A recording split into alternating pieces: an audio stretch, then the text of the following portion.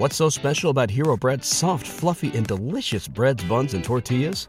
Hero Bread serves up 0 to 1 grams of net carbs, 5 to 11 grams of protein, and high fiber in every delicious serving. Made with natural ingredients, Hero Bread supports gut health, promotes weight management, and helps maintain blood sugar. Hero also drops other limited edition ultra-low net carb goodies like rich, flaky croissants and buttery brioche slider rolls. Head to hero.co to shop today. This show is brought to you by The Makery, the podcast network for makers.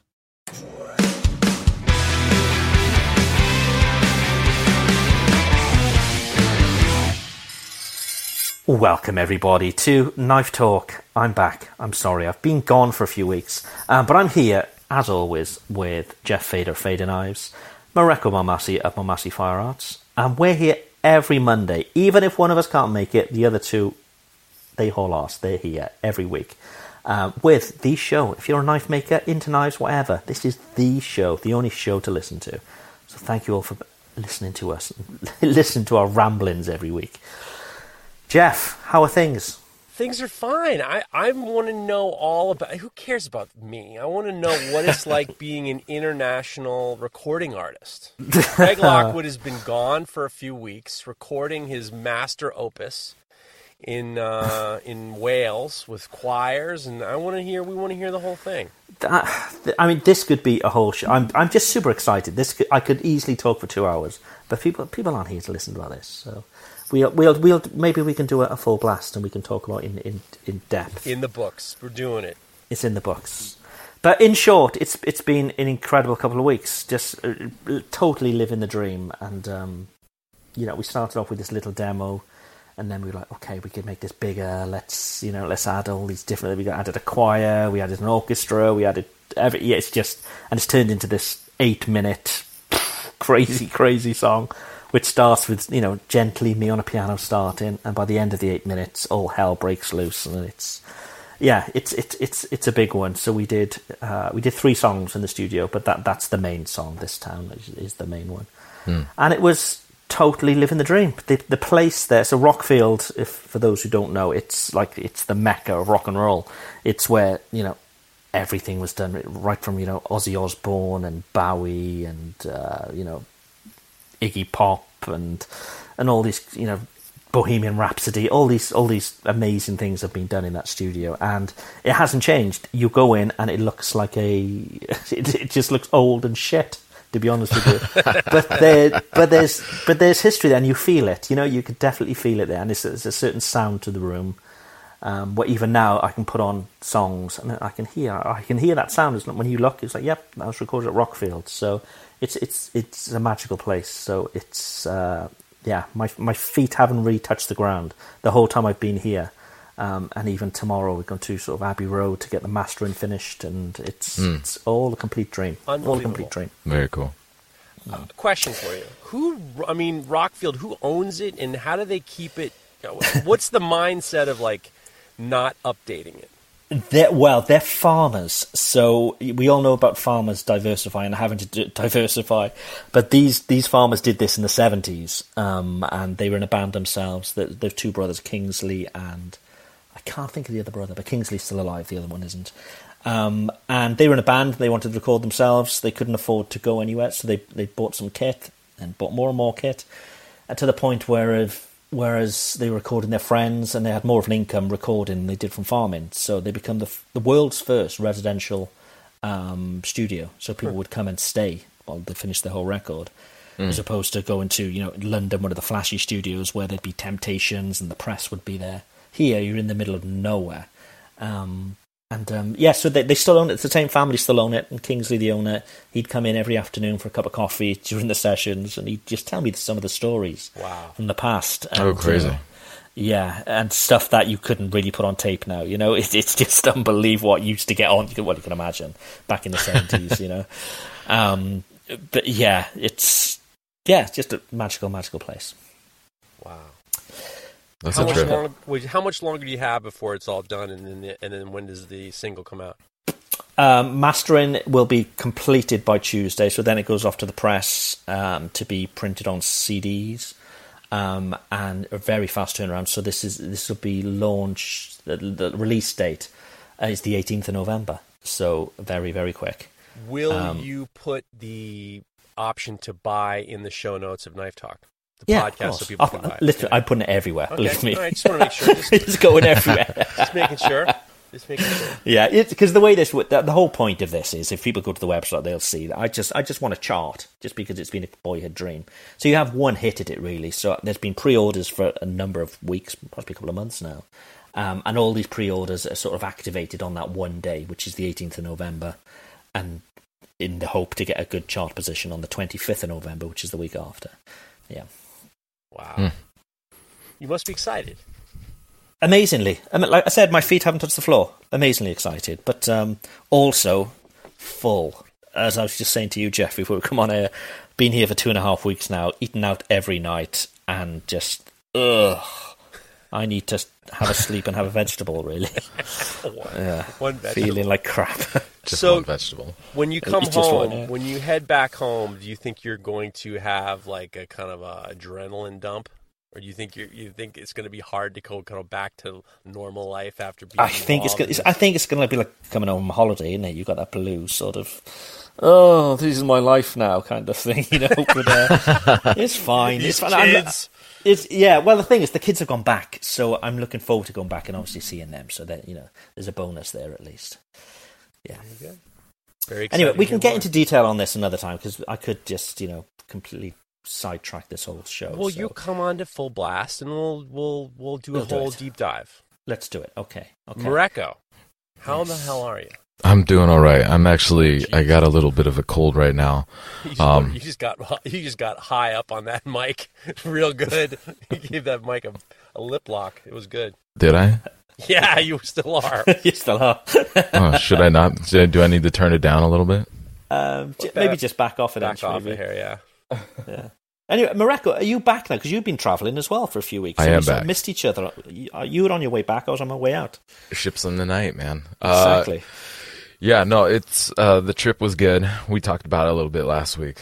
But yeah, I had a lot of fun. It was I don't know, it was kind of revitalizing in a way that I spend a lot of time in my shop by myself, and I'm a very extroverted person. And so it really energizes me to spend time around other people and laugh and have a good time, and learn some things. And so, yeah, the trip was definitely good for me. I've been back, and nothing really crazy. We're kind of the end. We've already kind of, I don't know. I still have a few pieces I'm going to finish up and get out, but I've already kind of counted the year over, basically, at this point. Really? Yeah, It's great. It feels good. But at the same time, I'm still a little stressed in the way that I do have a few projects I want to finish up. I have some knives I need to do give some spa day loving to for some people, and I'm getting the calendar together for next year's Artisans in Steel calendar. The theme this next year is going to be culinary knives. So I've been working to get a hold of people to be part of that calendar. It's hard because there's just so many great culinary knife makers that it's hard to fit everybody. Or it's just not possible to fit everybody into one calendar.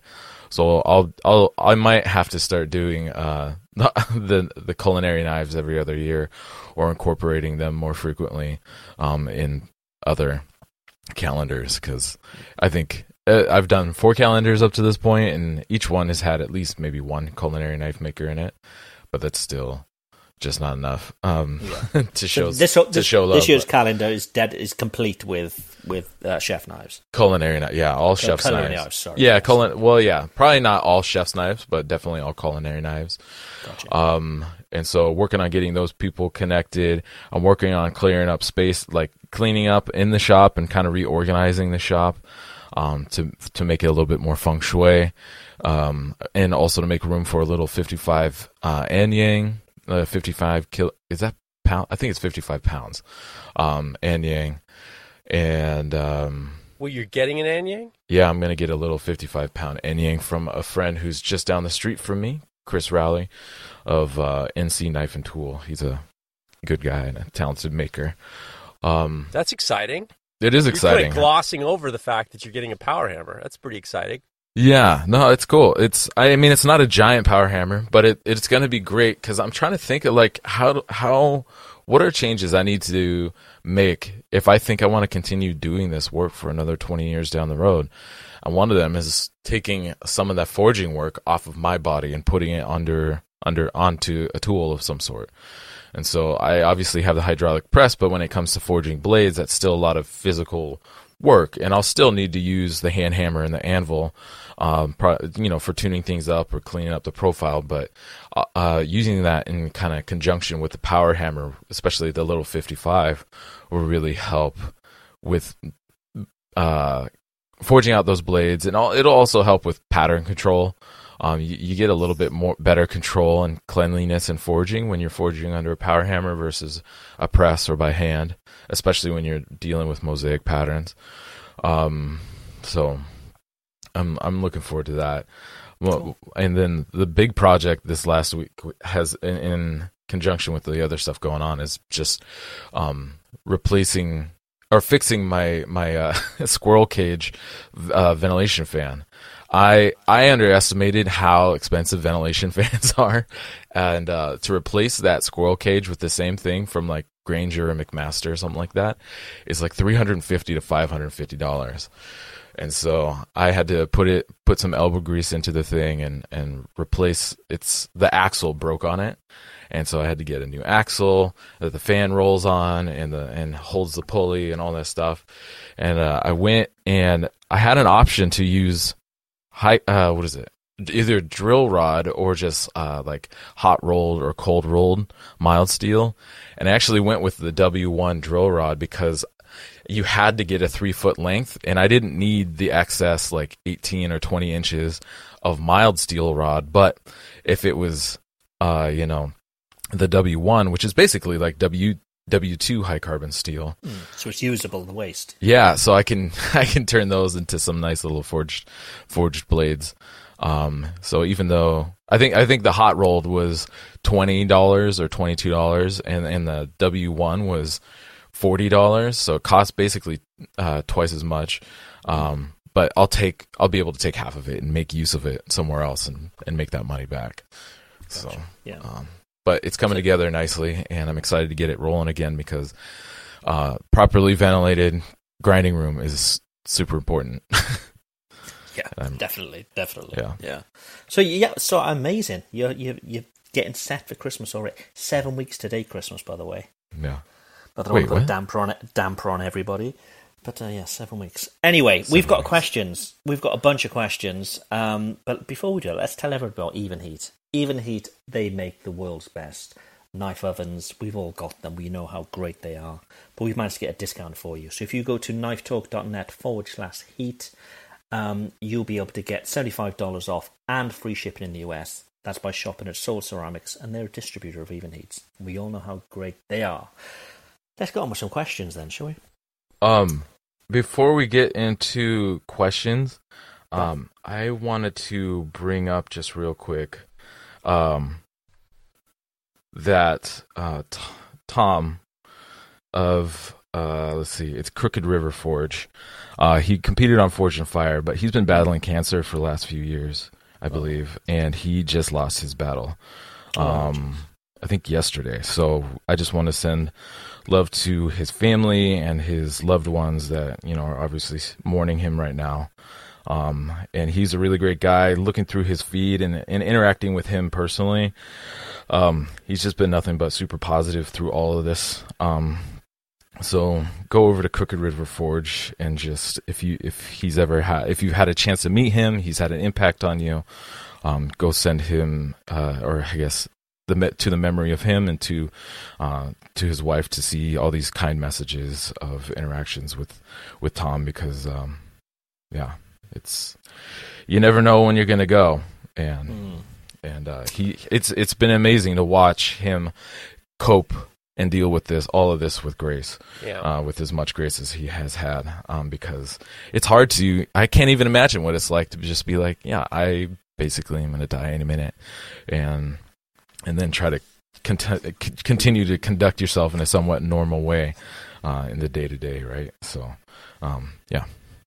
Yeah. Good dude. Yeah. I had a number of little conversations with him, and it is a very, very sad thing. And obviously, we and a lot of people have been sending me messages about it. And good. He's a great guy, and he'll be very missed in this community. And sure. We're all sending our positive love towards him and his family. So. Yeah, thoughts with the family, definitely. Yeah.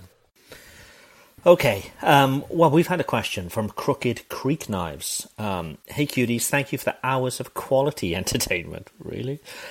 He's got a question for consideration. What are your realistic expectations of a knife? You've talked of butchers constantly sharpening their knives to super steels you barely touch. Last night processed a deer with a leaf spring blade. He said, I understand the problems with salvage steel and had to strop halfway through. There's a joke there. Is it realistic to make carbon steel blades that process multiple animals or chop hundreds of pounds of onions without touching them? What are your thoughts?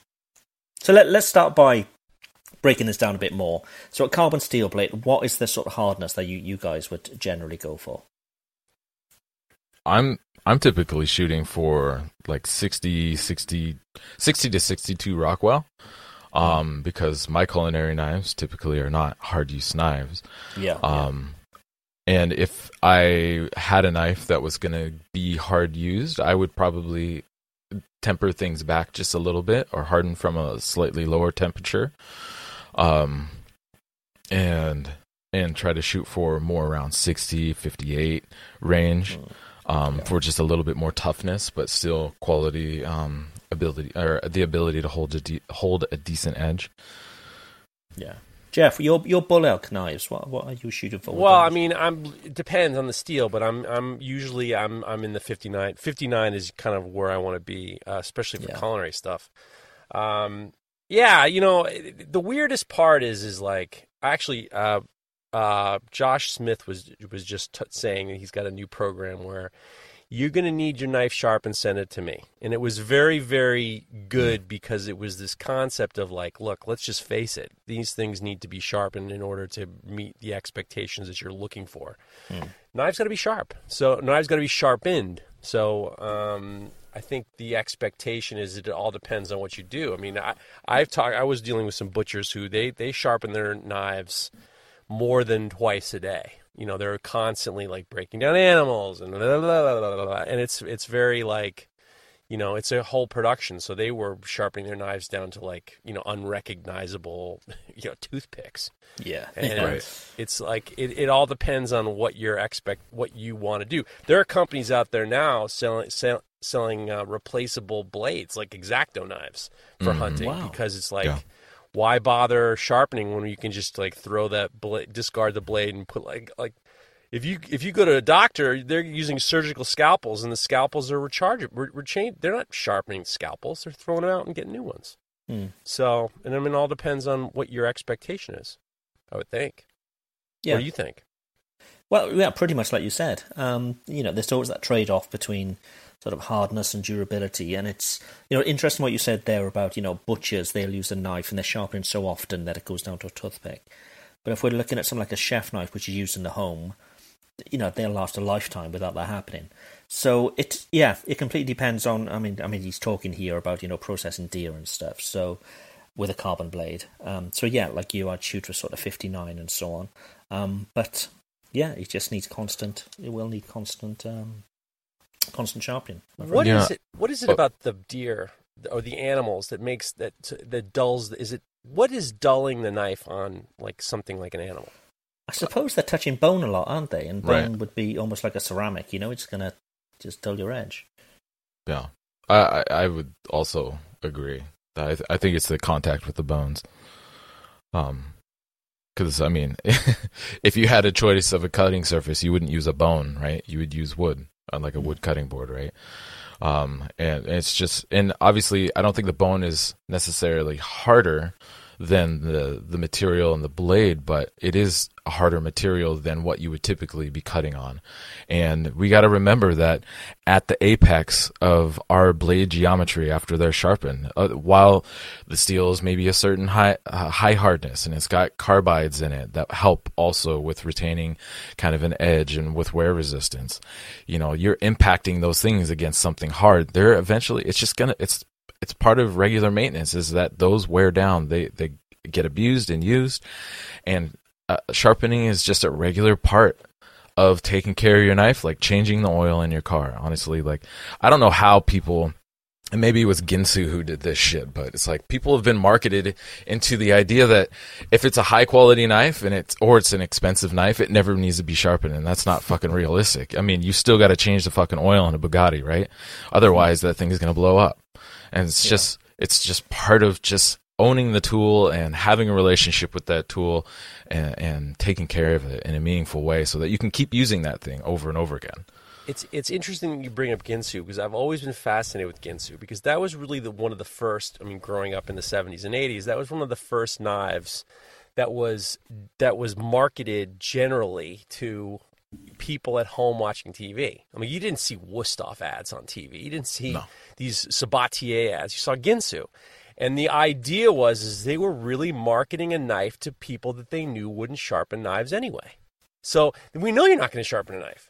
So why even? So you don't even have to sharpen this one. It's going to stay sharp. And he's cutting through shoes, and they're cutting through cans, and I'll never forget the cutting through shoes and then through a tomato, and then it's like, and then the cans, and it's just like they used their fucking heads, which was like, Americans don't like to sharpen knives. They don't know how to sharpen knives. So let's give them a knife they don't have to sharpen. We're going to market as you don't have to sharpen this knife.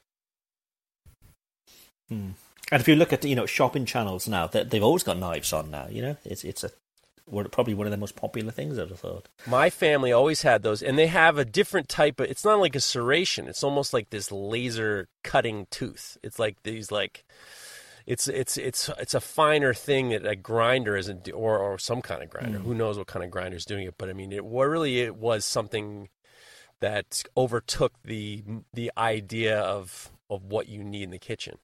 Mm-hmm. Yeah. Okay, comprehensive answers there for Crooked Creek Knives. Who wants to take the next one? I'll take it.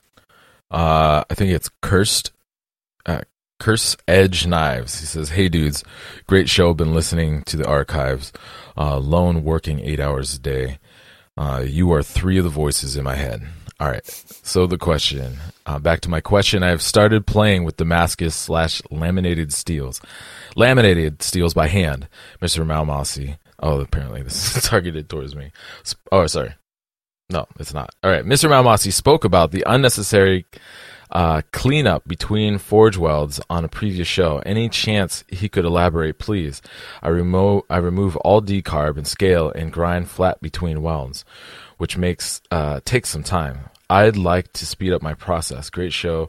Gonna start a journal and soon, so I can keep up with the hints and tips. I think he's making a diary joke. Always a great show. Cheers, guys. All right, so he's asking about cleanup between materials. So in my initial billet layup, or actually, Jeff, do you have anything you want to say about your Damascus layups? I don't fucking lay anything up. I've laid up. Damascus I don't want to just assume that. All right, that's fine. This is all. You I tell you what I would do is Okay, I would use combat abrasives in between my layups. And if you go to combatabrasives.com, put in the promo code KnifeTalk15, you can get 15% off all your belts and your abrasives. Back to you, Mareko. That is 100% what I do, except for in my initial layup. So I'm never worried about small burrs or mill scale from wherever I'm buying my steel from. Sometimes I even just, like, if it's got a sticker on it, I don't even give a shit about the sticker. One thing I will grind off, if there's anything on there, is paint. Because some paints have chemicals or additives, potentially like zinc, that will keep the material from welding together properly. So if there is paint, I'll probably clean the paint off. But other than that, I'm not worried about anything. I don't do any pre-grinding of my bar stock before my initial weld up. This is the very first weld up that leads into your Damascus pattern. Now, after that, I definitely clean off the forge scale, but there are a couple different ways you can do it. You can do the traditional way, which is hitting it on your combat abrasives and ripping off that forge scale bark. That's that black, heavy bark forge scale that builds up on the outside of your billet, and clean it up. If I know I'm going to go through several welding processes, as in like at least 3 and upward and anything above, then probably that first round of welding, I'll just clean off. I'll clean off basically everything, like 99%. But sometimes there's little spots where forge scale is just a little bit deeper than everything else. And it honestly is not worth chasing. It's not necessary to chase it, especially if you're going to go through a couple more forge welding processes. The other way of cleaning up that forge scale is to use phosphoric acid. So you can go to Home Depot or Lowe's and you can get, I think the company is Clean Strip, and they make a chemical that is a phosphoric acid based chemical that's meant for preparing concrete or steel for paint and etching. And so it's called concrete and steel paint prep, I believe. And it's kind of like a blue or a green kind of shape or a color. And anyways, I usually put maybe a pint of that to a gallon of water. So I dilute it back because you don't need all of it to get it to eat that forge scale off. Now, if you want it to happen really quick, then yeah, you're going to want all of it. But I usually try to time it. If I'm going to use the phosphoric bath, I'm going to finish my forging at the end of the day or not worry about coming back to it until the next day, so that it sits in a tube with that phosphoric acid, and it basically eats it all away, so that the next day when I come in, I can clean off that forge scale with a toothbrush.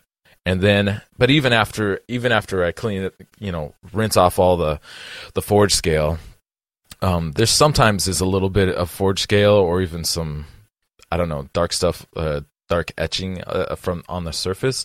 So I'll still hit it either with a wire wheel or with a Scotch-Brite belt just to brighten it up and clean up that surface. But then I'll just cut it up and start stacking them back together that way. But that is my general cleanup between forge welding rounds. I guess the last thing I'll add is when I do my final, what I know is going to be my final round of forge welding, whether it's mosaic tiles or whatever, I like to clean the material up at least to 220 grit, because it's just the cleaner and the flatter and the truer your surfaces are that are going to be forge welded together, the easier it will, and more readily it will come back together and want to stick together. And there's, it doesn't take long to clean things up to 220 grit. And I've had things fail on me from trying to go for too rough of a finish, a cleaning finish before that final weld up. And it's just me either trying to experiment and see what I can get away with and learning the hard way and discovering that doesn't work, or just, I guess, being stingy on time or material or, belts or whatever. I'm trying to conserve belts or something maybe. But I found that you just gotta take it to, especially at that final round, you really just gotta take it to 220 to get things to stick nice. Because otherwise you're taking an unnecessary gamble or raising the risk, I guess, generally, of things not sticking together properly. And losing all that time and work you've put in. Yeah, exactly. And losing all that. Have you ever noticed... Oh, sorry. No, go on. I was just, again, another very comprehensive answer. That's it. The show's over. We did it. Yep. Oh, fucking good. Let's go. What I was going to say is I've noticed sometimes, when I heat treated stainless steel, if there's even Sharpie marker on it, the Sharpie marker doesn't burn off. I had to really be careful in regards to that, because Sharpie doesn't, or ink. Some inks don't burn off like you'd think they would at 2,000 degrees. Yeah. Yeah. Do you have any? Why is that happening? I have no idea why that's happening. I use the industrial Sharpie markers, and I have sat there and watched writing on the outside of the billet continue to stay there until the billet was at least 1800 degrees, close to 2000 degrees. It's pretty astonishing. But I haven't noticed that marker has an effect on how well things, at least like a standard Sharpie pen, at how it affects things forge welding together. Well, it definitely acts as a resist to a certain degree. Yeah, I've drawn like patterns and designs on Damascus, and then etched the Damascus in ferric, and basically used the ink as a selective resist, and then clean the clean the whole thing off, clean the ink off, and you have these bright areas that aren't etched, and then you have these deep textural areas that have been etched. Yeah, it's interesting. Heat treating, which I always do before I grind anyway. I always use my Broadbeck surface grinder and take that to about 220 anyway, simply because a lot of the time they'll be sort of waxed, or the material will be waxed, or they'll have some sort of coating on sometimes, sure. And sometimes feel like a plasticky coating.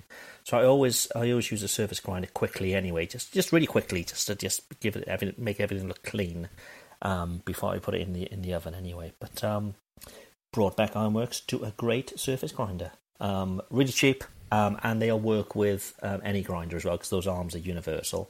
And if you want to hear the story of Broadbeck, listen to Jeff's Full Blast this week, because Ryan and Vince were on there, and I was amazed by their sort of origin story of how they met and how they started the company and so on. It's a really good listen, so go and listen to that too. And if we're going to do it, the November 20th to the 27th is the Black Friday sale. So guys, if you're going to get yourself on board with Broadbeck, if you're thinking about it, and you're thinking to yourself, well, now what are we going to do? You go get yourself some of that Broadbeck Ironworks 2x72, and know that they also have a discount, not on the Black Friday special, $200 off if you use Knife Talk 200 for the Max Premium and Mega, and Knife Talk 100 gets you a discount, $100 off on their sharpening system, surface grinder, and sewing and leather sewing machines. But get involved with their. They got a great Black Friday special, and it's going to be very, very soon. So cool. Keep your eyes open. Okay, we've got another question from I think it's Muspel Knives. Hey guys, good work on the podcast. I have a question. Have you ever had Corby bolts that are hollow when you grind into them? He's bought about 200 pieces, and 80% of them he couldn't use. Holy smokes. Could you recommend someone who sells solid Corby screws? Well, So, I mean, this has I've happened. had crappy ones that have, they've sheared themselves. The head will shear off when you're trying to screw them in. But I've never had them hollow once ground. I have.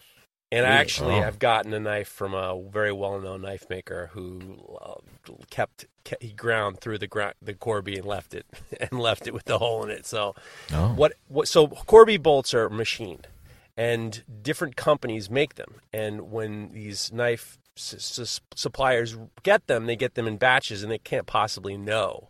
So if you don't know what a Corby bolt is, it's like a male and a female. And then they have a shank, and then they have where you screw it in, and then once it's all glued up, you can kind of cut it off, and it looks like a rivet. But really, what it is a mechanical fastening device. Now, it's the female end that it should end it should be solid at the end of the threads. But sometimes the way these guys mill them, or wherever they're being milled, they go past the threading. So if you're grinding off and you're leaving yourself, I don't know, like eighth of an inch of the Head. Corby itself. Yeah, the head. You'll see a little hole. I've had that happen a pile of times.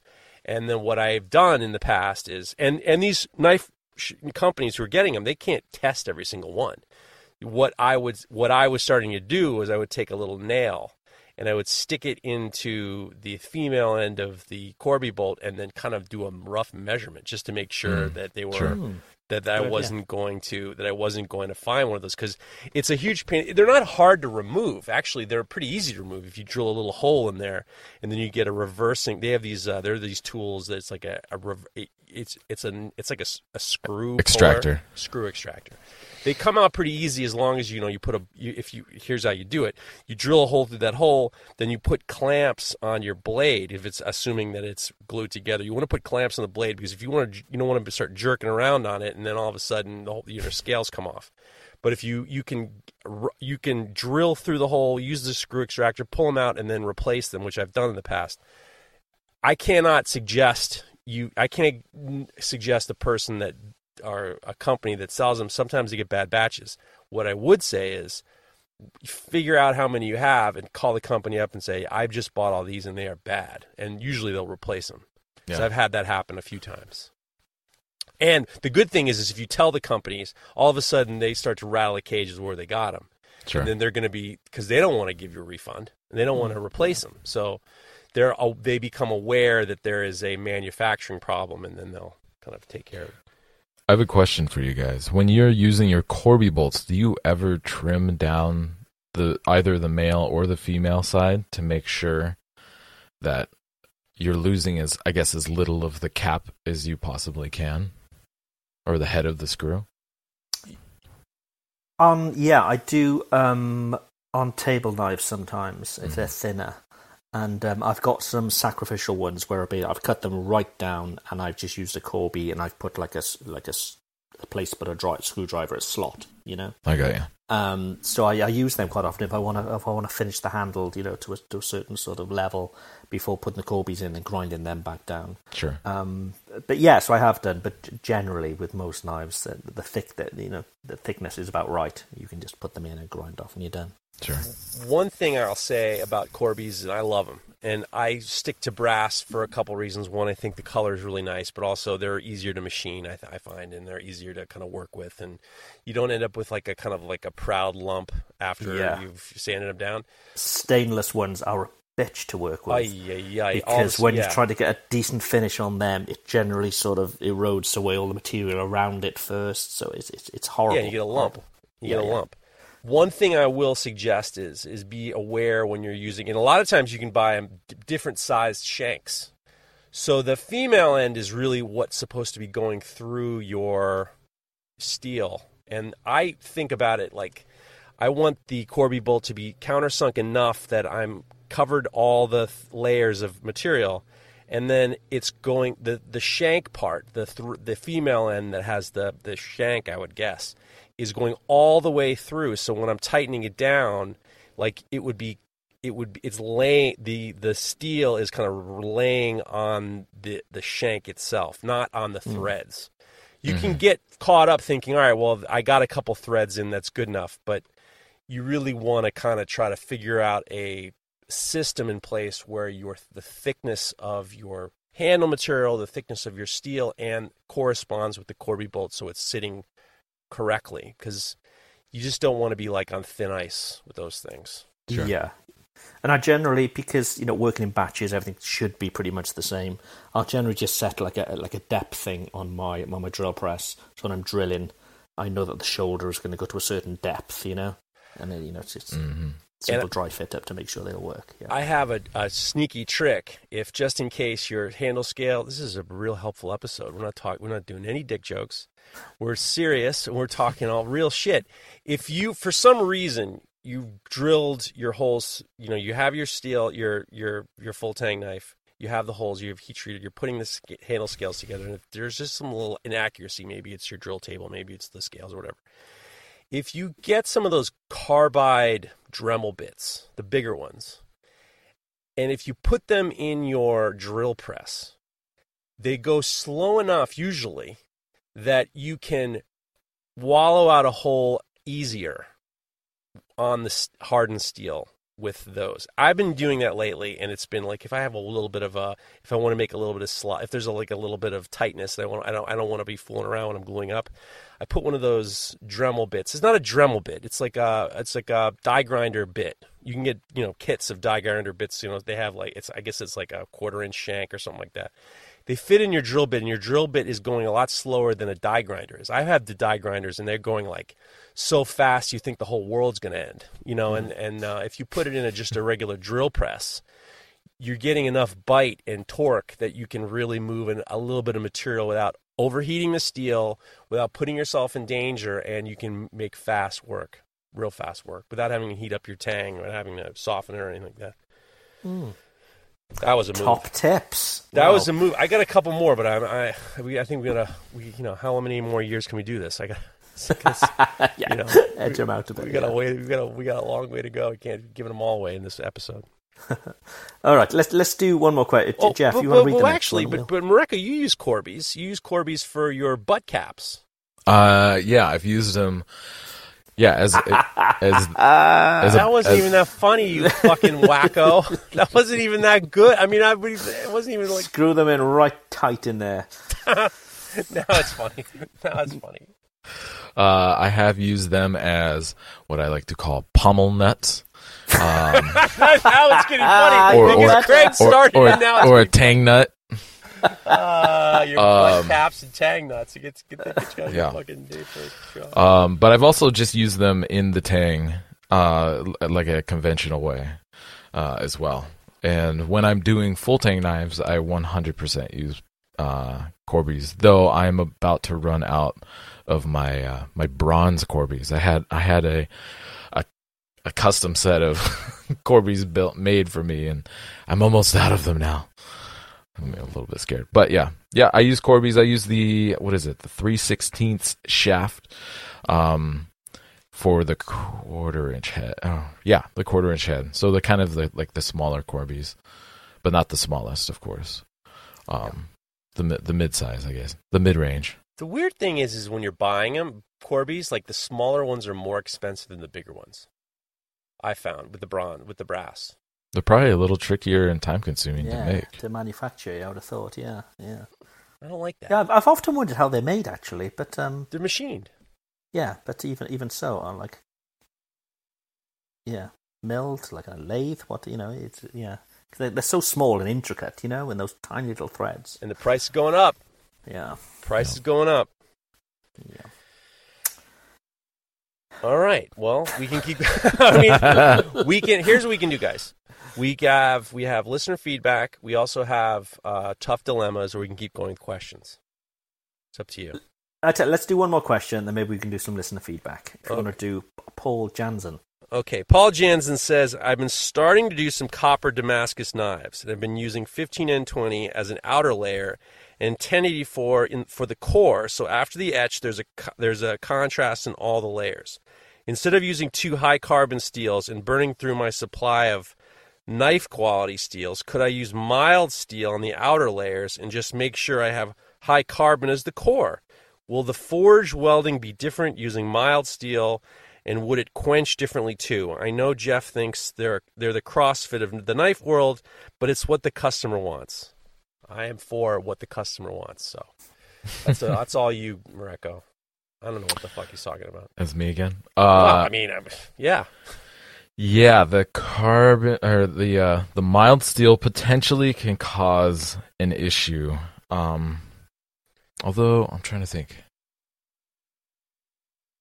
No, actually, it probably won't cause too much of an issue. The big issues, especially when it comes to quenching, is things transforming at different rates from each other.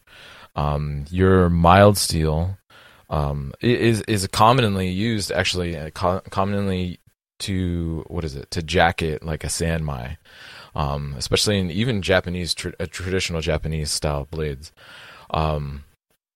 But typically also in those more Japanese style, the core steel they're using is something that quenches fast. And I think there might be something to that, because I know people who make sanmai with, like, say, 52-100 as the core, have had issues, even when the 52-100 is, like, forged down to maybe only a 1/16 of an inch thick, or thinner, actually, as the core, causing issues with the jacketing material on the outside not transforming at the same rate. And I know it seems wasteful to use the carbon steel, but you know that the carbon steel is going to transform expand and contract at a similar rate as the core material that you're using, and even the 15N20 that you're using is cladding on either side of the core. I actually think that the potential issue will be the copper and how the copper is going to adhere, and also how it affects, or how when it's going through the the heat up and the expansion and then the contraction of the material when you quench it again. But I guess you could also just try it. But you do see a lot of people using high carbon steel in with the Damascus, I guess. If you're going to use any kind of quote unquote low carbon steel, I would maybe go for 1045, but maybe not necessarily mild steel, because that is just such a low carbon content that it could be an issue in the heat treating process for sure. The 1045 you could still use as part of your patterning aspect without wasting good high carbon steel or blade steel and the cladding, where it's never going to see basically any quote unquote action. And charge these motherfuckers. That's what it comes down to. It's like, pennies on the dollar. Don't fuck around. And when I make jokes, I'm making jokes. That's all. Go ahead. Go where the money is. I'm with you. But charge these motherfuckers. He's mentioning copper Damascus, so I'm assuming that's just copper way away from the edge. That's not doing any sort of edge work at all. So Sure. Is this purely decorational? Is there any other purpose to it? There is not. No, Right. it's definitely aesthetic. And it's uncommon. I mean, it's becoming more common as more and more people are using it. But yeah, I think if anything, like copper is so reactive that the galvanic reaction that happens between materials that allow them to etch is a lot more intense with copper included in the material. So you wouldn't want copper to be a knife that's like constantly exposed to moisture, either on a boat or as a dive knife or anything like that. Yeah. Because that electrical reaction that causes the materials to etch will continue to corrode way more aggressively with the copper, because it is so much more conductive than even like the difference between 15 and 20 and 1084 or stainless versus carbon steel, so that is definitely something to take into consideration.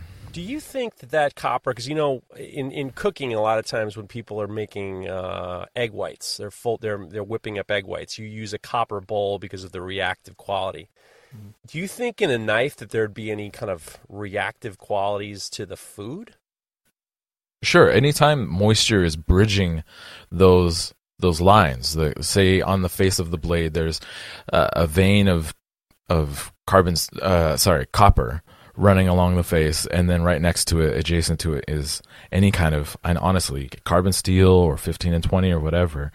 Anytime there's any kind of moisture kind of bridging those pieces, there's a potential galvanic issue. And I think a smart move would honestly be to kind of use nickel as a barrier between copper and any other materials, for that reason. Because the copper in direct contact with kind of more conventional steel is definitely going to, over time in use, is going to cause a lot of issues.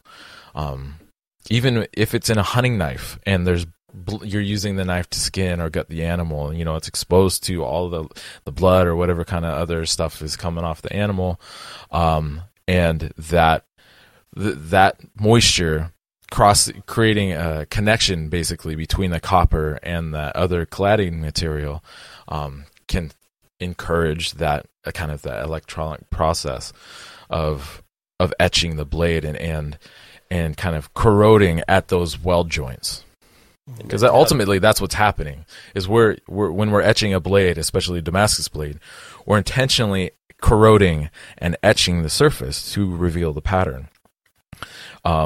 And with more conductive materials like copper, it is a lot more aggressive, even outside of a kind of a standard copper etch. It could just be salt water. It could be whatever, It could just be your hand oils that got left on the blade, and that will create a higher level of corrosion or etching than it would have typically have caused in a different blade. And then all your dinner's going to taste like a bag of pennies. Yeah, sucking on a bag of pennies. Yeah. Here you go, Craig. So let's put the bets in. Which dick is going to be the first to have The fuck? two copper veins running through their cheek of their knife. What the fuck They are go you into talking stick about? an LED in the handle, and they'll use their fucking Total Boat or wherever clear resin to stick an LED in there, and when you cut a lemon, it's going to light up the LED. Why are you saying Some dick is going to do that soon, I'm telling Who's you. the dick? It's the kind of thing I would have done. Oh. But yeah. You can still do it. Yeah. You can still do it. I can imagine somebody doing it. Yeah, it's the lemon light on the end. What's so special about Hero Bread's soft, fluffy, and delicious breads, buns, and tortillas? Hero Bread serves up 0 to 1 grams of net carbs, 5 to 11 grams of protein, and high fiber in every delicious serving. Made with natural ingredients, Hero Bread supports gut health, promotes weight management, and helps maintain blood sugar. Hero also drops other limited edition ultra-low net carb goodies like rich, flaky croissants and buttery brioche slider rolls. Head to hero.co to shop today. Everybody in your crew identifies as either Big Mac Burger, McNuggets, or McCrispy Sandwich. But you're the Filet-O-Fish Sandwich all day. That crispy fish, that savory tartar sauce, that melty cheese, that pillowy bun. Yeah, you get it. Every time. And if you love the Filet-O-Fish, right now you can catch 2 of the classics you love for just $6. Limited time only. Price and participation may vary. Cannot be combined with any other offer. Single item at regular price. Ba-da-ba-ba-ba. Well, we can go questions. We can go. We can keep talking about your veiny dicks if you want, or we can talk about tough dilemmas, listener feedback. Keep going. Whatever. Let's do listener feedback then. Let's do it. I tell you what. Before we do, let me tell everybody about TexasFarrierSupply.com. They've got everything you could possibly need as a knife maker or even as a farrier. But what they do definitely stock is Indasa Rhino-Wet, which is the stuff that dreams are made of. It's the sandpaper of the superstars out there. It's the stuff that everybody uses because it's the best. It saves you time, saves you money. Get some of that Indasa Rhino-Wet from TexasFarrierSupply.com. As I say, they've got everything you could possibly need. If you use Knife Talk 10, you'll also get 10% off at the checkout too. That's a hell of a deal. And it looks like they just had their hammer in, which we had mentioned and talked about before. And it looked like it was a good time. Jay Nielsen was there. Looked like they had some good demonstrators doing some fun stuff. So congrats, guys. I hope it was a good time. Cool. Very good. Well, if you guys want to send messages or interact with the podcast, go on Instagram and follow us, Knife Talk Podcast on Instagram, where you can send questions, tough dilemmas, listener feedback. Here's some listener feedback. This one's from Nick Alpin. Guys, quick aside, I'm in the Orlando burbs with nobody to talk to or learn from about knives, so it's me in the garage figuring things out, making mistakes, and improving over time. That a bit about Fiona had me laughing. The last episode was great. And there were bitch. Dude, listen, just let me finish the story, you fucking guy, because I got a lot of problems too. It was the last episode was great, and there's always nuggets that help us stock removal guys out. Thanks for taking my dilemmas as well. Hope you have a great week. Yeah, the Fiona episode was funny, but I did get some not happy people too. So Really? Okay. Well, Maybe I that's mean- in the feedback, is it? Well, Okay. it's fine. It was funny, but, let's keep onward. Ugly Duck Knives and Leather says, listening to the first episode based on recommendations from Stu at Rule 9 Knives made me sorry I never listened sooner. Belated thanks for doing this. Ronald Knives says, I can't say I've ever asked too many, quote, background check questions about a customer looking to buy knives from me. I guess in a few episodes ago, we were talking about background checks. Or not, we weren't saying it, but people were wondering what you do, what you do with your customers. I don't necessarily think too much about what they want a custom knife for. That said, the guy who is reaching out wanting a, quote, unmarked, untraceable hatchet. With that said, hold on a second. With that said, the guy who reached out wanting a, quote, I guess is asking Ronald Knives for an unmarked, untraceable hatchet that could fit under the front seat of his truck and needs to be capable of coping through a human femur, does not own one of mine and hopefully never will. Oh my God. Wow. Yeah. Also, if Go you're ahead. going to use it to hurt somebody, wouldn't you want it to be a generic item rather than a very unique one-of-a-kind piece. An expensive custom knife build from Mr. Dharma, please. Right. Yeah. And probably, probably don't say human. I would have. That's like. Plumley Knives says Fat Fiona put the chips down, had me laughing so hard I had to turn you guys off for a moment to regain my composure at work. It's hard to make pretty welds if you're crying. Thank you for another success. I also tuned into Jeff's Instagram live before you guys recorded last week when bolognese was brought up and someone described it as Italian chili. I later asked some Italian friends who grew up on Long Island if that was a good description. The husband was so mad and offended, and it cracked me up.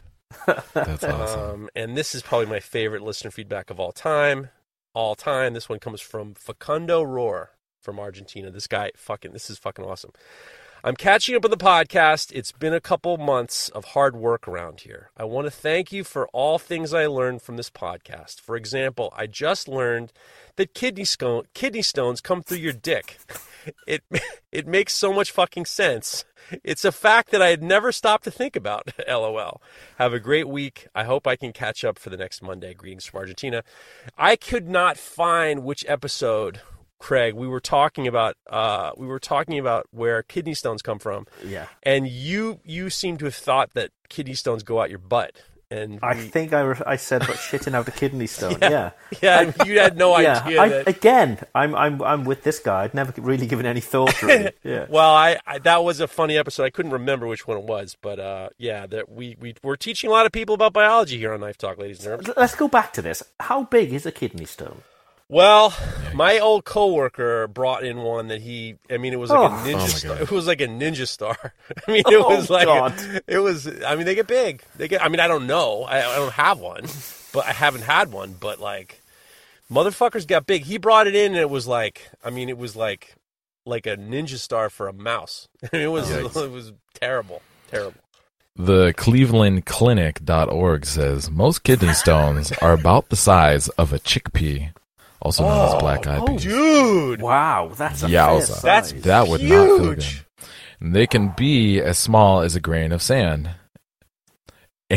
And obviously not being passed, but as large as a golf ball.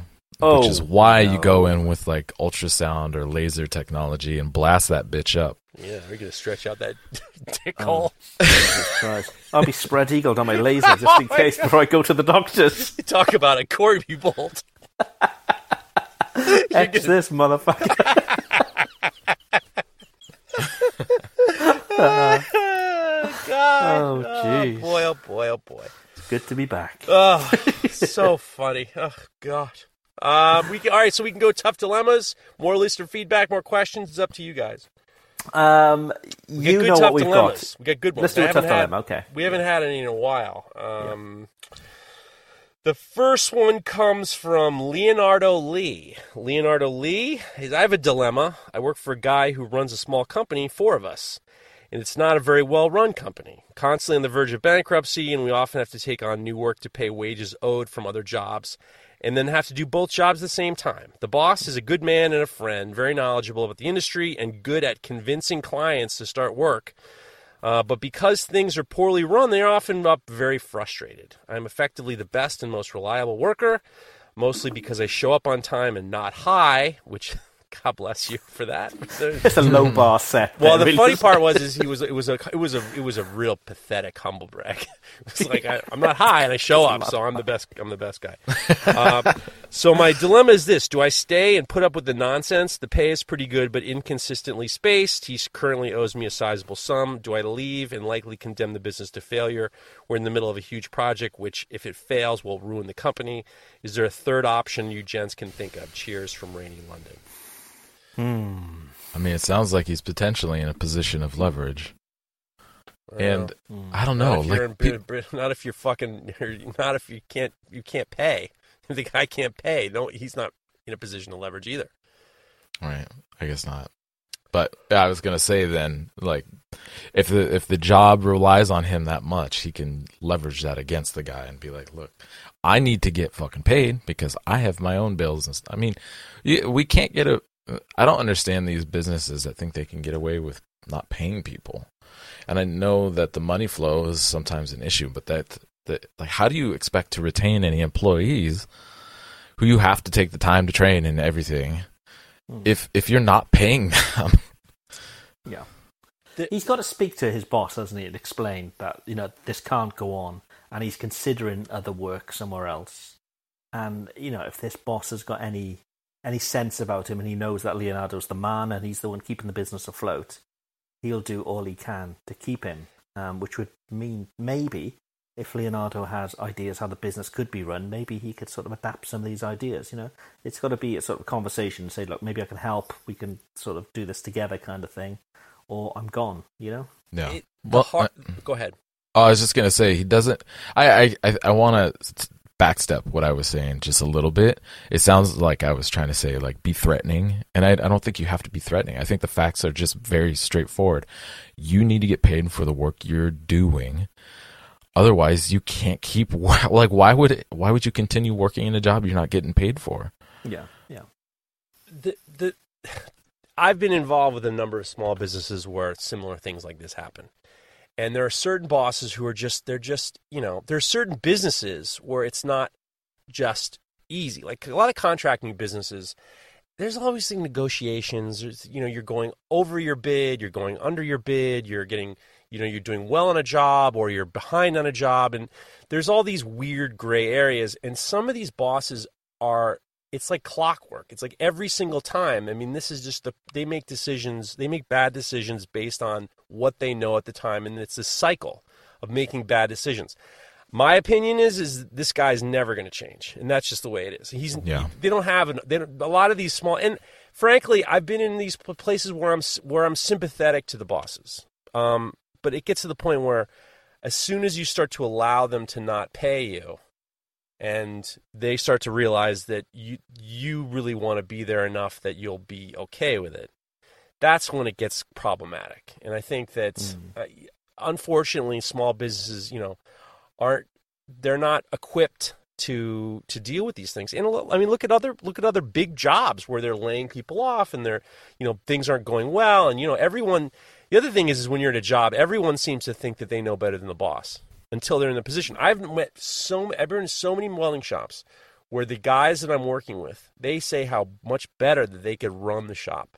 How much better, if I was running it, things would be different. And then they get out of their job and then it's like they're just sitting on the couch watching Oprah Winfrey. It's like, I mean, I'm serious. I mean, it's like, it's easier said than done. Yeah, completely, yeah. But at the same time... Leonardo does say that this guy is a friend of his as well, which makes things a little bit more awkward. I just think you just need to be open with him and explain to him that this can't go on. If you can help in any way, you've got some ideas, which you clearly have. And if he takes them on board, great. If he doesn't, then he may think, well, now it's time to move on. I think the most important thing is, in my opinion, as I would do, you know what, I can say that I would try to set boundaries, but I know that I could totally see myself being in the situation and coming home and saying, oh, yeah, he didn't pay me, but he's going to pay me next week. And don't worry, I'm going to make sure. You can go down that hole very easily of like hoping things are going to get straightened away. It sucks. And it's just like there's millions of businesses out there with millions of assholes, who are just not doing it the way they should be doing it. And, my suggestion would be either take it or say, look, I'm going to come back when you finish paying me. Pay me, and then I'll consider coming back. But because otherwise, this guy's just going to let you do this all the time. Right. But he ain't going to get better. That's for sure. No matter how smart he is, if this is the way he runs, this is the way he's always going to run. I don't think people change. There we go. Okay. Just as a sort of a side thing here, go ahead. We get a lot of these things, people asking us for quite sort of personal advice. Don't listen to the three of us, really. We do this show for entertainment purposes. Please don't make life decisions based on us three idiots. We've had people do that. We have had people like probably ruin marriages from the advice that we've given them. Oh, Jesus Christ! I'm not saying names, but I'm sure that We've ruined relationships, we've ruined businesses, and we've ruined relationships. So, but look, that's what you get for listening to us, for Christ's sake. I mean, we are the #1 knife-related podcast on this German-infested planet, so of course we're going to ruin some of your relationships. I mean, what do you expect? I mean, God. This one comes from LCA Knife Works. Hey, y'all, I have a dilemma for you. A couple of hitches ago, I had a booth at a craft fair, and did very well selling my knives and other hand-forged items. A man walked up to the table, an old Southern lawyer type, who knew a little, quote, little. We talked for a while, and when I'm telling him my sharpening process, he proceeds to ask which of my knives are the dullest. He takes out a bowl cutter off the table, pulls out a 400 grit stone he's carrying in his pocket, and he starts raking the knife across the stone. Oh. I nearly lose it and not so politely tell him to buy the knife. If he wants to sharpen it, then he can sharpen it how he sees fit, or leave the table and don't come back. How do you keep them from catching it? How do you keep from catching a charge? As in, how do you prevent yourself from getting arrested when someone does something like that? I love people to be able to hold my knives. They are more prone to buy them. It makes me want to put a glass case display, however, and I know that can turn a lot of potential customers into window sharpeners. Thanks, Lee. Guy walks up to the table. Grab. Which one's your dullest one? Let me fix it for you. I'm shaking inside already. Any sort of confrontation, I'm terrible. It's a fault of mine. I'll just run in the opposite direction of any sort of confrontation. And if this were to happen, I'd die. I don't know what I'd do. I'd probably be so polite to him, whilst he continues doing it. All right, well, this is all done. We're going to my own detriment. Exactly. So yeah, things like this. How polite would you? Let's talk about it, and then let's do a role play at the end of we talking about it, because I don't know how polite you're going to possibly be. Okay, so you're going to pull out your 400 grit stone. Yeah. Okay. I'm going to say something like, "Oh, that's a lovely stone." Well, let's do it now. Talk about it. That's a lovely stone. I mean, I'd prefer if you wouldn't, sharpen my knife on your stone, just because I don't want you to cut yourself here, Well, which one of these is the dullest? I'd like to think they're all quite sharp. I mean, they're all pretty sharp. I don't think any of them need sharpening. Well, I'll be the judge of that. Let me pick this one up here, boink, and then this ain't so sharp. Then. Now I'm just dying seeing that. Now I'm like, wow, you clearly know what you're doing. I'd be the worst person in that situation. Don't worry, these 36 grit scratches are going to help with the food release. Honestly, I don't know what I'd do. I'd hide under the table and I'd really. I'm terrible. Well, what would you do, Mareko? Besides, I have no fucking idea. You'd kill somebody. I'd probably be on the verge of killing somebody. Yeah. No, obviously that doesn't merit death or anything like that. But I don't know, people's audacity. I think, and it comes back to what we talked about a little while ago, a few episodes back, I believe. People want to be seen as knowing something. They want to be acknowledged for being knowledgeable. Because I guarantee that's exactly what that old man is. Which one's your dullest one? I'll help you out. Right. It's like, no, sorry. Get your fucking hands off of stuff. Or at least get your stone off of the knife. I don't know what to do in that situation. I'd have to, honestly, I don't do confrontation very well either. And so I just grit and bear it and know that this idiot is not going to buy the fucking knife and just hope for them to get the fuck away from the table as quickly as possible. Mareko, there's no way someone's picking up your knife, pulling out a steel, and you're going to let them touch anything. Dude, people are fucking idiots. But you would never do that. You'd never let someone do that. How would I know that was going to happen? I mean, I would be shouting at them and like, whoa. You're not touching that knife to a stone. The first time I ever met Jimmy DiResta, he was with one of his goofballs, and I've said this story before. This is with one of his hangers on, and and the first time I met Chris Zepp was there. We were at Maker Faire, and this goofball friend of his picks up two hammers made by Cliff and John with mirror finishes. And I'm talking to Jimmy, and in my side of my eye, I see this guy he reaches over the guardrail to the table, picks the 2 hammers up, and starts banging them together. I lit like a caveman. I lit this Bam, guy bam. up. I mean, it wasn't mine, but I was furious. And I lit this guy up, and I said, in front of Jimmy, I never met the guy. I said, what the fuck are you doing? I mean, I lit him up. And Jimmy's talked on my podcast about it, and he's like, yeah, that's exactly what happened. I said, what are you doing? And he goes, I want to see how hard they are. Oh. And I said, they're fucking hard. They're forging hammers. They're mirror finish. They're mirror faces. They're hard. You don't need to. You never hit hammers against each other. And I fucking tore this dude up. And then Jimmy turns this guy embarrassed, humiliated, and he says, "Am I gonna have to put you in the car?" and like really bad. It was really bad. Am I gonna have to put you in the car? And then John Ariani says, "Yeah, Jimmy gonna put him in the fucking cement shoes and dump him off into the Queens River." He thought, he got ice this guy. This guy's gonna get whacked. Jimmy DeResta gonna whack this guy. But people don't really. He thought he knew better, and you don't. People just they think that. He was with Jimmy. He thought, well, if I'm with Jimmy, I can do whatever the fuck I want. And I fucking tore this dude. And the picture, if you look at the Full Blast podcast on Instagram, there's a picture of me and Jimmy and Chris, and then the guy on the end looks like he had like a beaten dog, and that was him. The picture's unbelievable because I just whooped this guy's ass, and Jimmy whooped this guy's ass. So I'm gonna put you in the car like a dog, and I said, let's take a picture together. And then fucking, he looked like he got his ass kicked. It was great. But people have. I mean, at Maker Camp, I really was afraid that people were going to grab the friction folders I had, and I made some acrylic cases. But it did the trick. People weren't picking anything up. They would have had to reach from behind to get them, and they couldn't. And it's called a reach around. Yeah, there you go, ladies and gentlemen. It's called a reach around. That's correct. That is correct.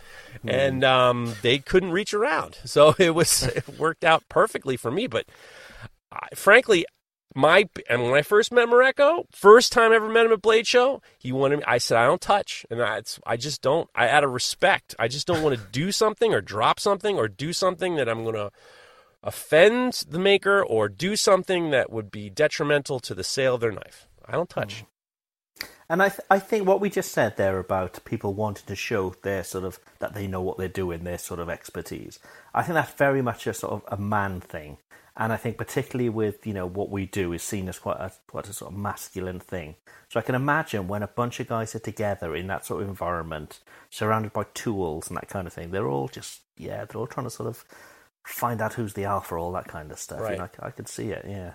Are you calling the other people standing around tools or the actual tools? Well, yeah, either way, either way. They all, they're sitting at home watching Forge and Fire, talking to their kid and their dog about how much better they can do it than the guy on the show. He's doing it wrong. You're talking to your 6-year-old kid saying, he's doing it wrong. You see how he's quenching like that? He's like trying to be fucking tough in front of his kid. He's going to show up to you and he's going to, bring out the, 36 grit and try to help you out. Perfect. That's the perfect analogy of it all. I fucking hate people. It's literally we're fighting a losing battle, guys. It's just like Craig has said it from day one. People, it's there. It's you just. God bless anyone who does a boo booth and allows people to touch their shit. I would lose my fucking mind. At Maker Camp, someone stole one of my hats. Somebody just decided to steal some shit. So people are the worst,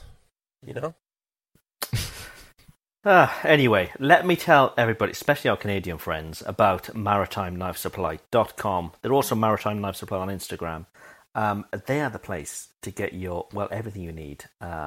Belts, steel, handle materials, tools, forges, even kilns, everything that you need. They're a Canadian distributor for combat abrasives as well, which we all love, and they sell Rhino Wet and Rhino Stick. They've got it all. Lawrence is a good dude too. So head on over, MaritimeKnifeSupply.com. They've always got deals on belts where you get 10% off if you buy 10, all that kind of stuff. Go take a look. And, even if you're not in Canada, apparently you can make a saving by getting it over the border in some sort of... I'm not saying it's illegal. I'm not saying... I don't know what it is. But there's some sort of workaround. So yeah, go take a look. What are you talking about? MaritimeKnifeSupply.com. There's no workaround. It's all kosher. Everything's fine. Is it really? Listen, every time you say something, he sends me a message. It's fine. Everything's fine with Maritime Knife Supply. And he let me know. I get confused every time. I know Canada isn't in America, but it's on the same I don't know what's going on there. Are we back to kidney stones coming out of your butt situation? Make your mind up. Is this the same thing? Kidney stones coming out of your butt? You don't know Canada's up north of us? And just to let you know, Maritime Knife Supply does have brooches. They do have Rockwell testers. They little ones from Matt Parkinson. They have books. Anything you want, he probably has it. Or if he doesn't have it, he'll probably get it. So, cool. Maritime Knife Supply.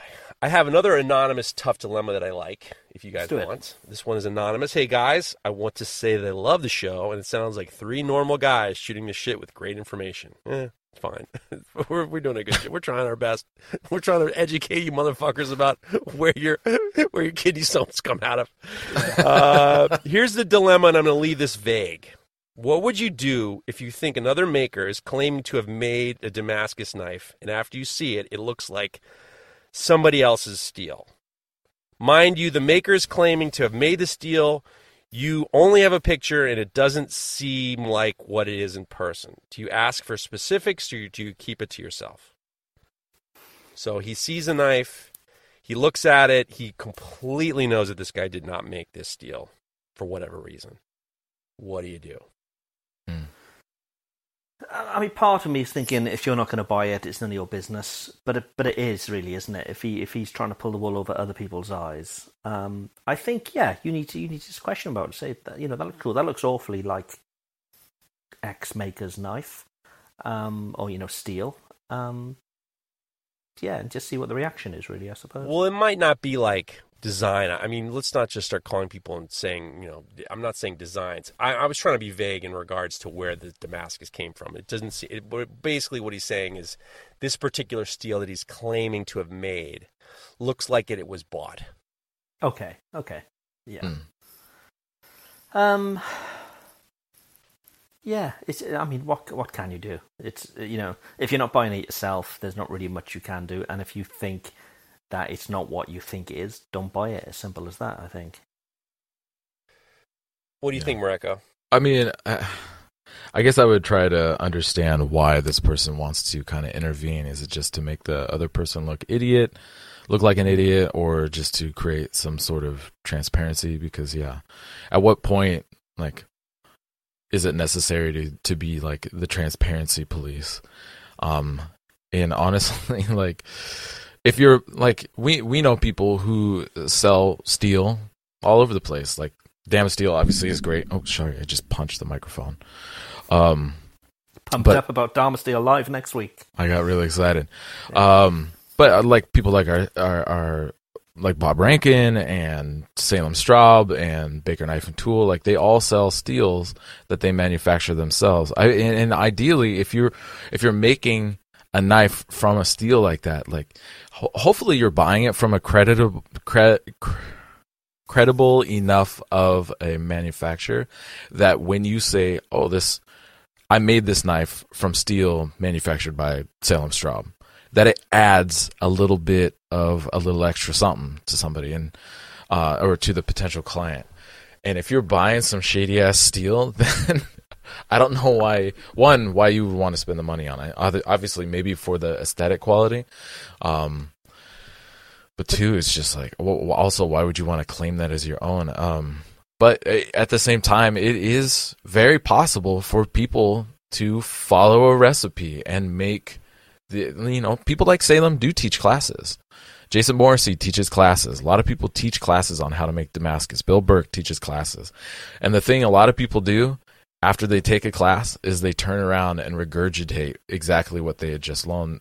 And they'll do it probably for a while until they finally either decide to settle on something else or figure out a way to tweak the pattern a little bit to kind of make it their own. So that is also not uncommon either. But I don't know. If you're buying steel, hopefully you're buying it from somebody who does a good enough job that you're excited to promote and say, I got this. I made this knife out of some Salem Straub steel. or Bob Rankin steel, and people are gonna be like, oh wow, that's great, that's very cool. I feel good about that because either they know about Salem or somebody else, or they honestly they also don't, but potentially couldn't. But I think it's important that just having that transparency, but at the same time, if you're not gonna ultimately buy the thing, like Craig was saying, like you're just being like a weird, like knife Karen in a way. Knife Karen. Ooh, knife Karen. Ooh, a knife Karen. I love a knife Karen. A knife Karen. There are a lot of knife Karens out there. Yeah. I years ago, a friend of mine came in. He wanted to bring in his knives to show me, and he was very proud of a Bowie knife that he got from a knife, a small knife convention, and he was proud that he paid $75 for it.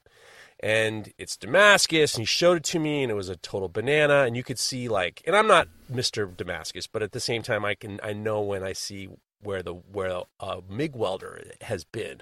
I can tell when, there's like MIG weld in there. And I was looking at it, and this guy didn't care, and he didn't know, and he's not a connoisseur, and he was glad to get a deal, and he knows that he got Damascus, and wherever it came from, he didn't really care, he didn't really know. And there are people who are that way. It's the same as the dude who brought tried to sharpen someone's knife. There are people out there who they don't know, they don't care, and they want to be involved. And, you can target those people with a better deal on knives. That's part of this whole custom knife game. Is there are some people who are, you're buying knives from some people because the price is right. And why is the price right? And what are the reasons? And if it's Damascus, what are the reasons? And maybe you can look past the fact that this came from some, dump, whatever. But I mean, I'm still getting past knife Karens. I was actually going to talk about knife Karens. That's making the title this week. So this week's title, I think, so far is Butt Caps, Tang Nuts, and Knife Karens. Oh, that's a good one, dude. That might be your best title. Some of them best work yet. That's a good title. What would be a knife? Let's have a little game right now. Let's finish the show off with a game about what would you refer to as who would be fit under the. Actually, you know what? Let's throw this out to the audience. Who would fall under, not who specifically, well, what kind of characteristics would fall under being a knife Karen?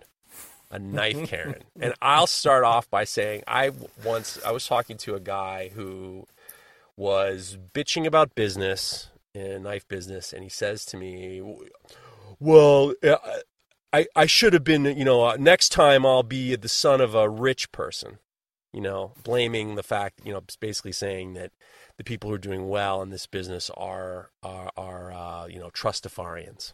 You know what I'm saying? Like they come from the trust funds. That would be a knife Karen, someone who blames people's success on the fact that their parents were wealthy. Yeah. Oh, I could do that if I didn't have to do this first or something. Yes. Right. Yeah. I love a knife Karen. Well, what would you give me some knife Karen? What would be a knife Karen, Rekka? Oy. Is that forged? It's not even forged. It's not even forged. You know who's a knife Karen? Nate Zimmerman's a knife Karen. Just kidding, Nate. Just don't fucking start sending messages. This isn't going to be another fucking thing. But that would be good if it was forged. Knife Karen. Knife Karen. Nice. Love knife Karens. We love it.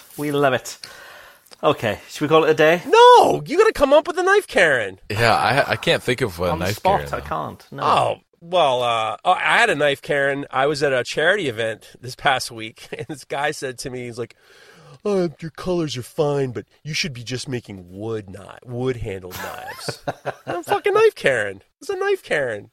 Sticking your nose into other people's business is a knife Karen. Okay, next week I'm going to have a bunch of knife Karens. I like this. This and is the listeners... A new part, yeah. This is a new bit. Who would fall into Should we ask the audience, too?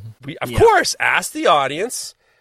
Write in the kind of person that would fall under a knife Karen. And let's not be specific with people. Let's not call people out. Yeah, don't say like Jeff just did. Let's a bit more tact than that. What I love. You can't think of anything off the spot. I bet I can just give me a second. Don't we have an ad to run? We got to do Damasteel. Well, I'll tell everybody what we're doing for Darmstadt next week. So it is the Darmstadt Chef Invitational. I believe it's... Let me just check the date, because I'm not sure it's next week, Let me just check. It should be the 12th. This is good. Good day here. All right, well, for God's sakes, we're coming up with... quick Google. Invitational. Here we go. If you don't know what the Darmstadt Chef Invitational is, they do it every year. It's great, where they have great makers that are using Darmstadt. They put up their knives in certain categories. People vote for it. But we always do a live show for it, and it's always good fun, and it is. It's November the 12th. 9 p.m. CET, which is Central European Time, November 12th. So that's going to be around about sort of 4 p.m. New York time. That's sort of 3 p.m. New York time. Just have a check on your calendars. But yeah, it's always good fun. So we get the other makers coming in, and it's all video as well, so you can watch it live. It's really interactive. Ask us questions, have fun with us. Ask the other makers questions as well, which is always good. And just come and just see some of the work that these people are doing, because they're making incredible stuff with Darmstadt. And we all know that it's special stuff. It's high-end stuff. And yeah, we can get you discount too if you go to darmstadt.se and set up an account. If you use Knife Talk on checkout, you'll get 10% off your purchase, and that can be quite a significant saving. But yeah, go take a look. The Darmstadt Lab on Instagram too, so you'll see the kind of stuff that you'd see for the Chef Invitational. But it's always good. I mean, Fingal will be there. He'll be drunk within 10 minutes of the show starting, because he'll sell out his knives. Sells in 5 and drunk in 10. Exactly, sells in 5, drunk in 10. That's his game. Yeah. It's always a good show. So we'll post in the week how you can watch it, and I'll post the link on how you can register, because it's free. It's free to attend. It's a virtual event, absolutely free, but you do need to register. So I'll put that link in the description here. So make sure you click through and register for it. And honestly, come and join us, because it's the highlight of the year for me. By a mile, because we just have so much fun. It's always good. I have some knife Karens. So go for it. All right, like when the person says, if I had all your tools, I could make those knives. Yep, that's a knife Karen. That's a knife Karen. If only I had a power hammer, then I could forge Damascus. Yeah, that's a knife Karen. I love the knife Karens. It's so easy. It's as he's shooting a fish in a barrel. Just basically give me your asshole, and I'll tell you you're a nice. It's quite okay. No, thank you. So listen, in the comments on this Instagram post, which if you've taken a link from this to go and listen to the podcast, send us your knife Karens, examples of knife Karens. That could be fun. In the DMs, put them in the DMs. It's more fun that way, because some of you guys start fights in the comments. I don't want that. Really? Okay. So you gotta deal with these guys. You can put them in. Everything goes in the DMs. It goes in the show. It goes in the DMs. You put it in the comments, you get nothing. Fair enough. Well, it's been nice to come back after my little break. We started off very seriously. We soon got back into the swing of things. Yeah. It was a good show.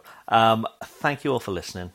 We shall speak to you all again bright and early next Monday. Is this the after show now? This is the after show, yeah. So for the Damascene Invitational, it'll be Saturday. Yes. And I cannot wait. Wait. So I think it's the same time for you guys. 3:00. Central European time is an hour before here. So I think it'll be the same time, yeah. Now we're going to be... Wait, 3:00 what? Eastern? Eastern Standard. So the time so our normal recording time. Right. I see. Yes. Right. Okay, right. And God damn, so we're going to do video feed again, right? It's video, yeah. So I'm doing a trial run with them again this week. We've got a schedule of roughly when people will be joining us, but it's going to be very loose again, like last time. And and Darmstadt, they've got something big to announce as well. I don't even know what that is yet. They're going to tell me this week. They were very secretive when I spoke last week about it. And they've put a lot of hard work in again, so it's going to be fun. I hope they let me submit my knife. I haven't heard a thing. They said they would. They sent me a piece of steel to fix the piece of steel that didn't work out. But I mean, I want to. You're going to be brown bagging it. No, not brown bagging. No, I want to compete. I want to compete, for fuck's sake. I need a one win. Yeah. So yeah, when I speak to them this week, I'll say yeah. I'll make it happen. But of course. Yeah. Oh God damn, it's so fun. I just remember the funniest part. every episode is fun, but the funniest part, and you couldn't see it when you listened back, was the guy who kept muting himself every time he came back on, and he was just pulling his fucking hair out, and it was so funny. Oh. Remember that? Yeah, he's there in he was like in Denmark or something like that. He was an incredible knife maker too. These are no fucking slouches, and he's just like ripping his goddamn hair out because he can't figure out a way to hear anything. Yeah. And that's another great thing about the show, because I mean, this is a bit of a community here with this podcast, and we generally know each other. We've seen each other's work, but when we do the Chef Invitational, we see work from people we'd never sort of heard of, and and some of it is always special stuff. So it's going to be fun. Will you be back in your studio? I will be. Yeah, so I'm traveling back. I think Wednesday. I think Wednesday I'll be back in France. So yeah. Didn't you have like some sort of like light show the last time? There's one year, didn't you do like some like light show with celebrations and stuff like that? That was when I was in my old studio before we moved house. Yeah, because I had like LED lighting in there, so we were at the end of a bit of a disco. Yeah, those are fucking great shows. I'm gonna wear a jacket and tie. Oh, nice. We should dress up. I will be in the car with a jacket and tie. You can guarantee it, and nothing and then nothing from the waist down. Dick out, dick out, dick out. I've got dick out. I'm gonna have tucks and tails and dick out. Yeah, I've got to put pear on the spot again because I've managed to do it the last 2 years. Because they've asked me to like the introduction to come onto the main stage thing, so I need to think what I can do. Oh God, you fucking twist him so hard every single time. It's hilarious. P.S. I don't think we can. Do we even? I don't remember in the last ones if you were able to kind of like record how you do such a good job with him, because he's always so slightly nervous. You know what I mean? Well, he's got a lot on. Technically as well, there's a lot to do as well. So, they've got their hands tied there. But he's always good sport. He's great. I tell you what, every knife show Blade should do this. Because you get guys from the Philippines, Australia, all over the United States, and Europe, and Canada, all over the world. Mm-hmm. And it's such great technology, and it's just like, it's such a fucking great event. And the best part is because you record it, Craig, and we put it on as a podcast. Mm-hmm. It's so much more interesting. So much more interesting. Yeah. No, it's good. I'm looking forward to it. A highlight of the year for me, besides the All Beef Review. Yeah. Oh, God damn, the All Beef Review's coming up, guys. We're in November. Do you know what? 7 weeks till Christmas. It's mental. Oh, shit. We got to get the All Beef Review started right now. So if you're listening to this podcast, you have to send me your fucking beefs. We need the All Beef Review. This has got to be the best All Beef Review of all time. So, Karen, I'm taking Knife Karens and Beefs. Taking All Beef Review, including Knife Karens. Nice. So, send in your All Beef Review into the demo, into the DMs, and then headline, you have to put it for the All Beef Review. So I got to start promoting that because, God damn. You think about the first All Beef Review you had. Do you remember that one guy who was like, "Oh, fucking Mary Poppins"? I remember. Do you remember that guy? Yeah. Fucking hell, Governor. Yeah. We've had. If somebody ever did a highlight reel of this show, we could easily have 2 or 3 hours of just me wheezing and snorting, wheezing with laughter. God damn. That would be an awesome show, yeah. If you're listening to this and you want to put together a highlight reel, do it. We'll hook you up. Yeah. We'll love it. Yeah. So what's been going on? What you listening to? What you watching? What's happening in the world? What's going on, Mareko? What are you listening to? What am I listening to? I just finished an audiobook called Raising Good Humans, which is pretty good. Talking about like kind of your own, like how each parent brings their own past experience and their own shit from their upbringing and stuff to, raising kids and stuff. And so they're taking that in consideration and ways to work through and mitigate some of the issues you might be struggling with, or past, I guess, what do they call them? Not traumas, but I mean, there might be some past traumas, but also just past, like ways of modes of operating and breaking kind of like those God, I can't think of the fucking Cycles? word. Right. Racing Cycle, cycles. yeah. I wanted to say tradition, but it's not a tradition in a positive way. Yeah. Tradition. That's a huge... Shut the fuck up. Breaking, that's My dad did it, his father did it, and I'm damn sure going to do it. That's huge. Breaking the Yeah. cycles is a huge thing. Yeah. Breaking the cycle. So it's a good book. It's an easy listen and probably an easy read. It's short, but it's packed with a lot of really good info. So anybody who might be interested in something like that, Raising Good Humans is a good audiobook. What are we watching? We're watching The She-Hulk on Disney Plus. We just started also watching Andor, which is also on Disney Plus, which is another one of the Star Wars prequels. And what else are we doing? Oh, we started watching what was that on Netflix? The Vikings series that follows like the stuff from History Channel. What is it? History Channel closed it down, and then Netflix picked up and kind of where they left off and started a new series with like Leif Erikson and stuff like that. That's where we're at. Cool. I tell you what I've watched, which you mentioned a few weeks ago, The Watcher. I think Mareko, you mentioned it, didn't you, a few weeks back? I thought you had. No. Oh, right. The Watcher. It's good. It's Naomi Watts. And who's the husband? I can't think of the husband's name. He's been in loads of things. But basically, it's a true story about people buying a house. I think it was in Minnesota. Okay. And all these crazy things start happening in the house. And it turns out the people who sold the house, they didn't disclose it, and they took them to court and all the rest of it. But it's really good. It's a bit of a letdown, the ending, but it's the build-up is really good. Very good. Is it Bobby Cannavale? I don't know his name. Big Italian American looking dude. Yeah, he looks like the brother of something else. The other Italian dude. Yeah. Hey yo. Yeah, they all look the same. What's that? Oh, what's that Jesus! American show from like the 90s? Sopranos. Raymond. Everybody loves Raymond. He looks like the brother from that. Everyone he loves Raymond. Yeah.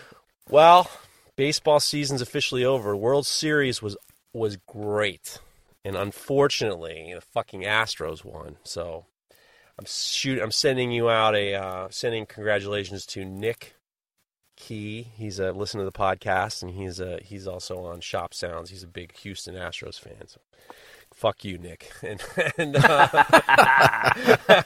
just kidding. But actually, the Philadelphia Phillies did an awesome job, and I'm actually going to have Jesse Killian and Butch Sullivan on Full Blast Podcast this week, and we're going to talk about Philadelphia. We're going to talk about the Phillies. We're going to talk about their knife making, and it was a great World Series. It was an awesome baseball season. The season was really awesome. A lot of letdowns, but it was a lot of fun, and I'm kind of sad it's all over, to be honest with you. But today was the New York City Marathon. So my wife and I have been watching the New York City Marathon for years, and I did it 9 years ago. So we watched this morning, and it was great. It was super hot out, which there's one guy who was in first place, and then poor fucking guy. You know, when you're running 26 miles, sometimes you got to go to the bathroom. So they're the lead car. So you're the lead guy, and then you see him kind of clutch his stomach and run to a porta potty. Oh boy! Oh, the lead car stops. The cameraman stops. And then the people talking say, well, you know, sometimes you got to go to the bathroom. And then I'm turning to my wife. I'm saying, hey, Hill, he's the leader. He went to the shitter. He went to the bathroom. And so then all of a sudden you're watching this guy and you're thinking, in your mind, the first thing you're thinking of is, well, how long is he going to be in there? And then you can gain if he's going to take a leak or he's going to take a shit. He's taking a shit. You have no idea. So the mental countdown clock is like, they have the camera on the porta potty. This is the number one guy. The countdown. There's a mental countdown, and then they're saying, well, you know, sometimes it'll happen. There are runners who say, if you have to pee, just pee. Yeah, just pee while you're running. Sure. And if you're leading the marathon, you just pee, surely. Well, this dude clutched his stomach for the leader and ran in the bathroom. And I said, it's not looking good, Hill. And then you're counting down because you're just like, and then as he gets out faster than you think, and then my wife turns to me and goes, well, he clearly didn't wipe.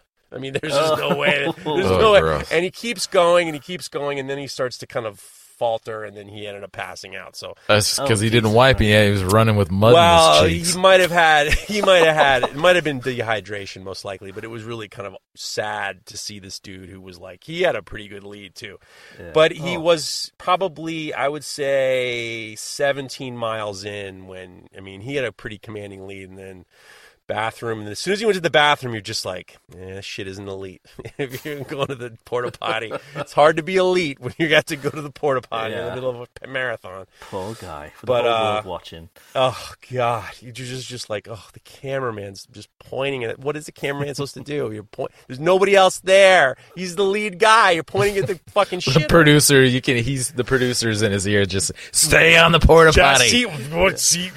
Cut to somebody up. Well, there's no other car. I mean, you're with the elite pack. What do you do? So he steps out of the porta potty and he's like wafting around his nose. I'd give it 5 minutes before going in there, guys. You see him waving in front of his ass. He goes, "Oh, that feels so much better." But clearly he obviously. I mean, you can tell because another 5 minutes later he fucking dropped on the street, and then all these police were trying to resuscitate him, and Hillary's just like, "Yeah, boy, I had dehydration." So he must have had explosive diarrhea and then try to keep going. And it wasn't happening for poor bastard. And he's going to go down in the annals of history as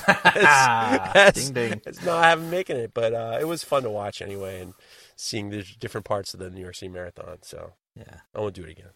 Nice. Well, okay, that's a show. Thank you all for listening again. Keep track of us on Instagram this week because we're going to put more details of the Dharma Steel Chef Invitational. But I will put that link in the bottom there so you can sign up so you're all set, ready to go. And we look forward to seeing you, and you can see us, you poor bastards, next week. Bye for now. This show is brought to you by The Makery, the podcast network for makers.